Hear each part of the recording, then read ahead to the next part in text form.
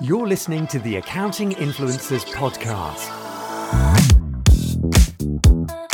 This is your access to world-class accounting leaders, global influencers, and thought leaders. Discover what makes accounting firms great and accounting professionals world-class. Sponsored by Dext. Make the businesses you advise more productive, profitable, and powerful with better data and insights.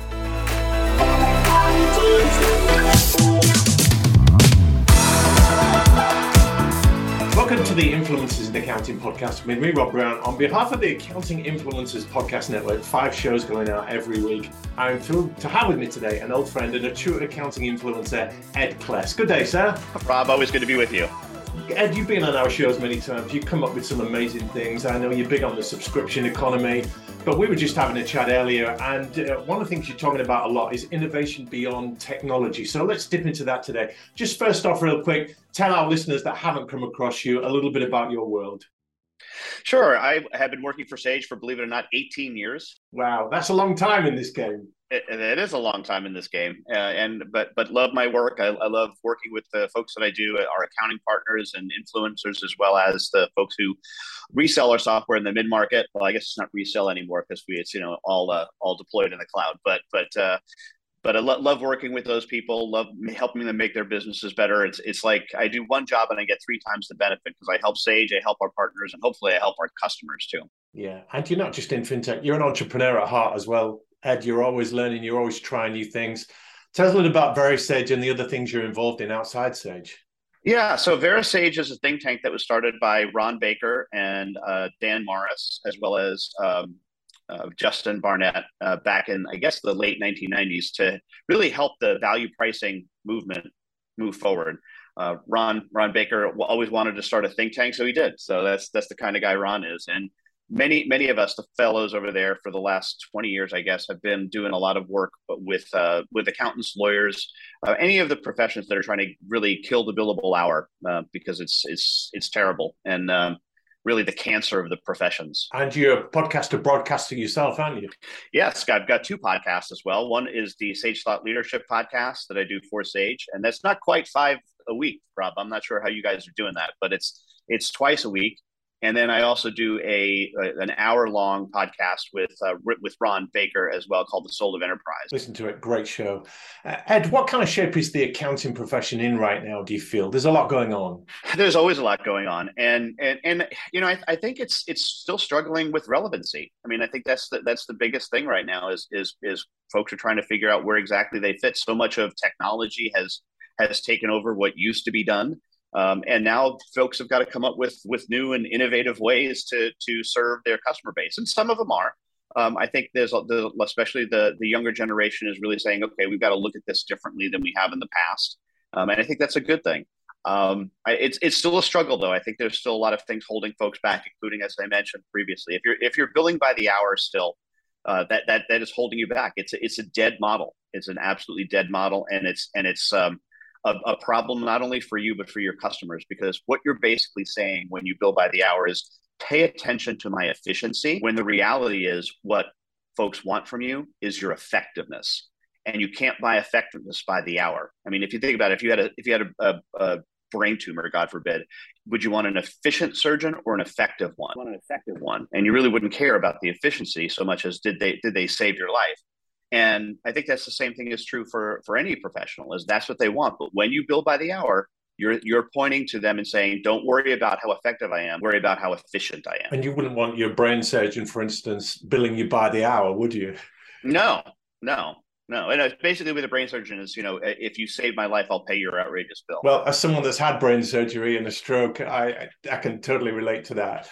And so, yeah, the billable hour, we know accountants need to change. Would we even go so far, Ed, as to say accountancy as an image problem? We hear about the Great Resignation, people recalibrating their lives, looking at whether accountancy is still relevant for them as a career choice. And although the Great Resignation hits many sectors, we felt it acutely in accounting, where firms are complaining constantly about how hard it is to retain and recruit good talent. So yeah, do we have an image problem? But here's the numbers I have in the States. There's never been more accounting graduates than in the United States. There are more people graduating with accounting degrees, but they're not going into public accounting. They're going into other things.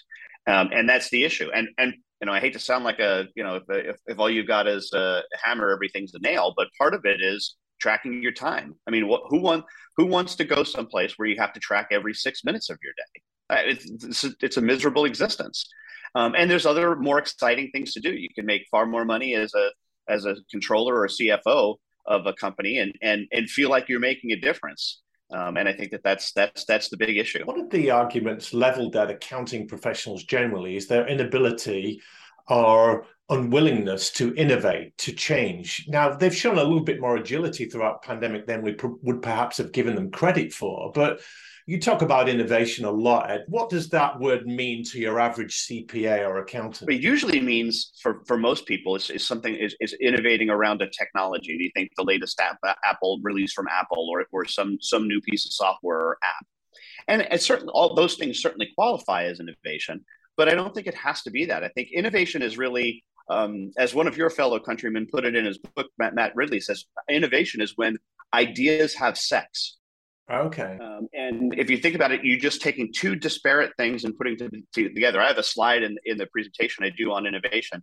It's a skateboard and a stroller stuck together, right? And it's like this, this woman's pushing the stroller with the one kid in it and the other kid up on the platform and the stroller next to it. And I think this is a great idea about innovation. I would have had a much better relationship with my son, because he was always hanging on the stroller, like stop when I was pushing his sister around. But this is the kind of thing that I don't think people recognize, that it's just small things like that can be really fantastic. Another great one is the idea of making your antibiotic pills 2 different colors and saying to the person who's taking them, take the 6 white pills and then the blue pill, even if the pills are all the same. And the reason for that is because it's what's called chunking. Is when we break something down into a 2-step process, it's more likely that we'll complete the 2-step process.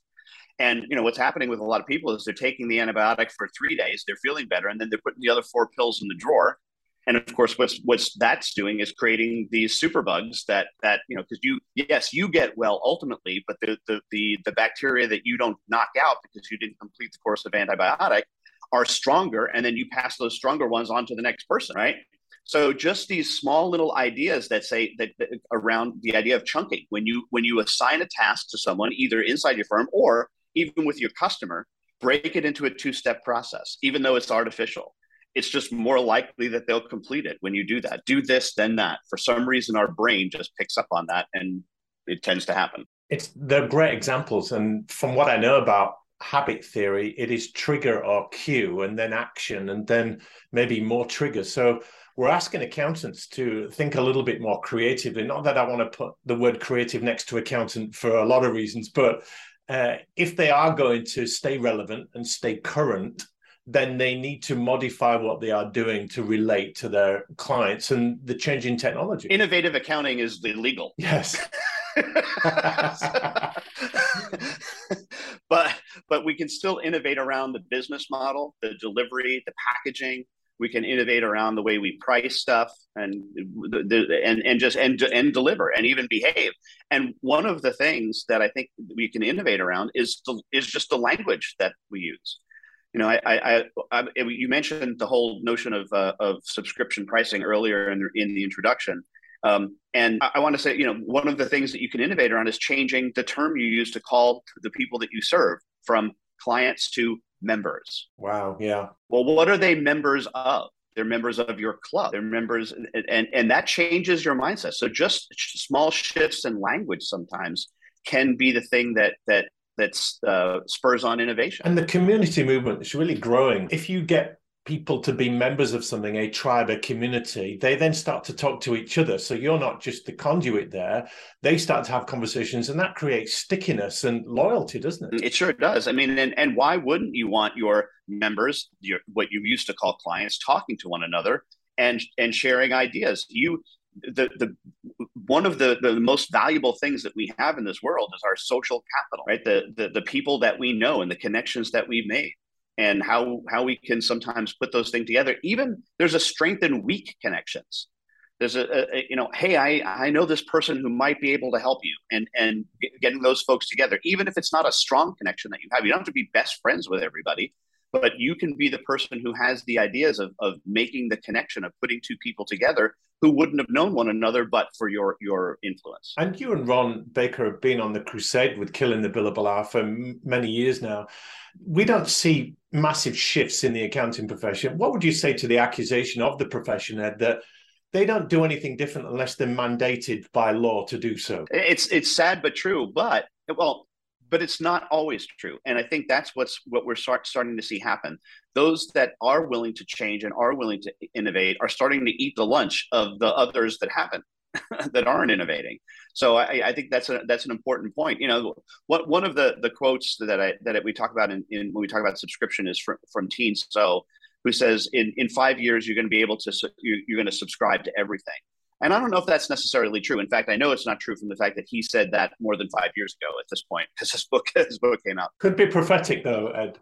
Yeah, but Ann Genzer wrote a book called Subscription Marketing, and she said it's not that you're going to subscribe to everything; it's you'll have the option of subscribing to everything, because every business is going to have a competitor that is going to have some kind of offering that allows for subscription. So you're going to have to take that into account regardless. Even if you are not changing your pricing, you're going to have to take into account that others are.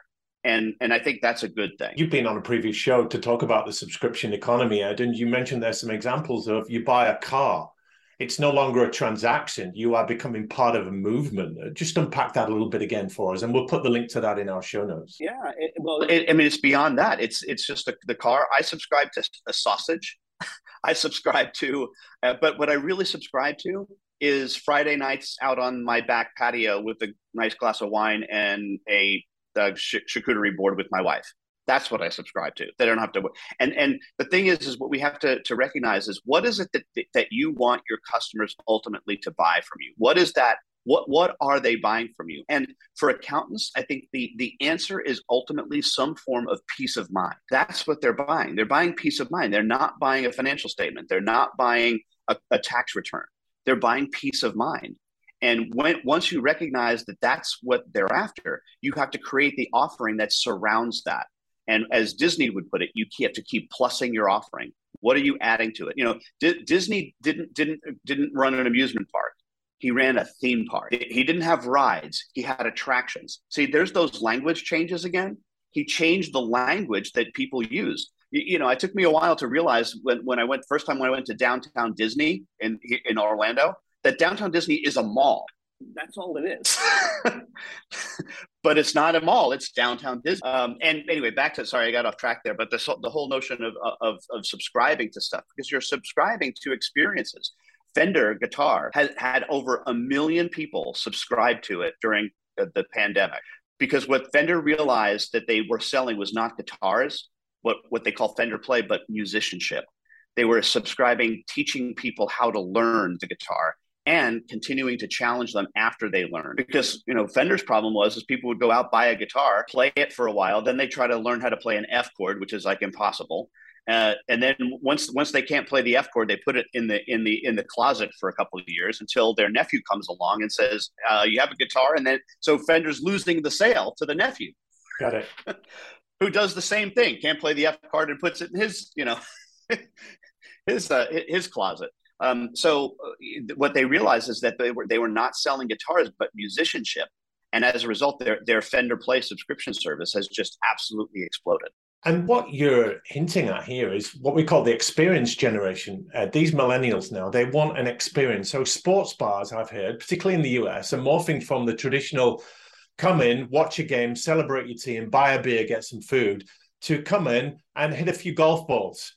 Come in, play a little bit of pickleball. It's moved beyond the pool table and the darts board to come in and do something and play a game, play a bit of five-a-side soccer, and then have your eating and drinking afterwards if you want to. But they're turning that spectator sport into a doing thing, an activity thing. That creates an experience that people video on their smartphones, and it becomes something they talk about afterwards. Yeah, because it's beyond just even the experience. In a subscription, what you're really selling is transformation.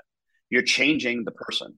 You're actually changing the person, changing who they are. So the experiences, Pine and Gilmore talk about this in their experience economy way back, 35 years ago. And they say that because they were asked what comes after experiences, and their response to it was transformations, that what you're selling is transformations. But accountants are saying, well, wait a minute, it's okay for Fender, or it's okay for Tesla, or it's okay for a sports bar. We are public accountants. We produce balance sheets and audits and everything else. So how does this relate to them in innovating beyond the tech and creating experiences, Ed? Is that even doable? It has to be, because a guy by the name of Jeff Bezos put $400 million into a thing called Pilot. So you're now competing with Amazon. Is Amazon going to improve that experience? Yes, they are. I mean, it's not Amazon directly, it's Jeff Bezos, but he's involved. So, I mean, this one of the questions that Ron and I asked last week at our session that we did for Professional Pricing Society on subscription, he says, what if Disney went into your business? Wow. What if Disney created an accounting firm? It would be a hell of a lot more fun, wouldn't it? You're not going to go from zero to Disney in 1 week. We don't think that that's realistic. But learn from Walt, and I mentioned it before, this idea of plussing. What are you doing to plus your offering? What are you doing that is creating an enhancement each and every time that you're interacting with a customer? Just plus something, one month, the next month. Add something to the experience. Quick example. I assume this is true in the UK as well. You have all of the names and birthdays of all of the people that you serve, because you have to fill it out for the tax return, right? So because you have that information, first of all, make sure that you're celebrating people's birthday. Put it in a big database and make sure you're sending, including their kids, by the way. And as you know that their kids are about to turn an age where they're going to go on to higher education, maybe you can help structure that for them and be proactive about going out to them and saying, hey, listen, I know, Jeff is about to go on to university. Maybe there's something we can do to change to help you make that happen. And plus the experience, rather than waiting for them to come to you and say, my son's going to college this year, I could use your help. No, it should be the other way around. You should be the ones going out to them. You're making accountants proactive here, Ed, and they're all sitting uncomfortably because they're complacent with an elegant monthly recurring fee business model. Many accounting firms have grown throughout the pandemic without doing very much at all. So the incentive to change is perhaps not as big as we'd like it to be. But then irrelevance, I guess, is the biggest incentive if you don't change. That which kills you does not look like you.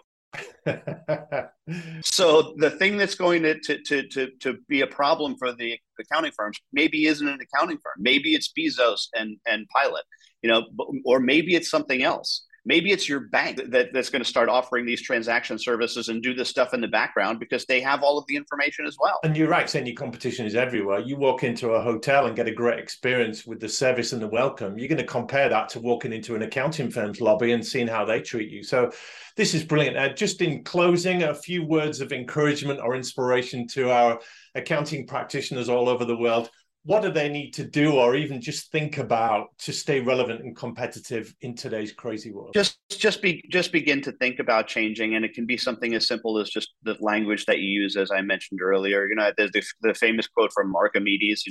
If I had a big enough lever, I can move the world. It's a matter of where you put that lever. And so make sure that you're doing things that are important to you, and language changes would be my suggestion, because although they seem to be small, they change the mindset. Even the +1 for me, that's a real game changer. And just what extra can we do that's low value, that creates any kind of experience? You've got something a little bit different. Yep, absolutely. Well, Ed Kless, world class and inspirational as always. Thanks so much for your time and your passion. My pleasure, Rob.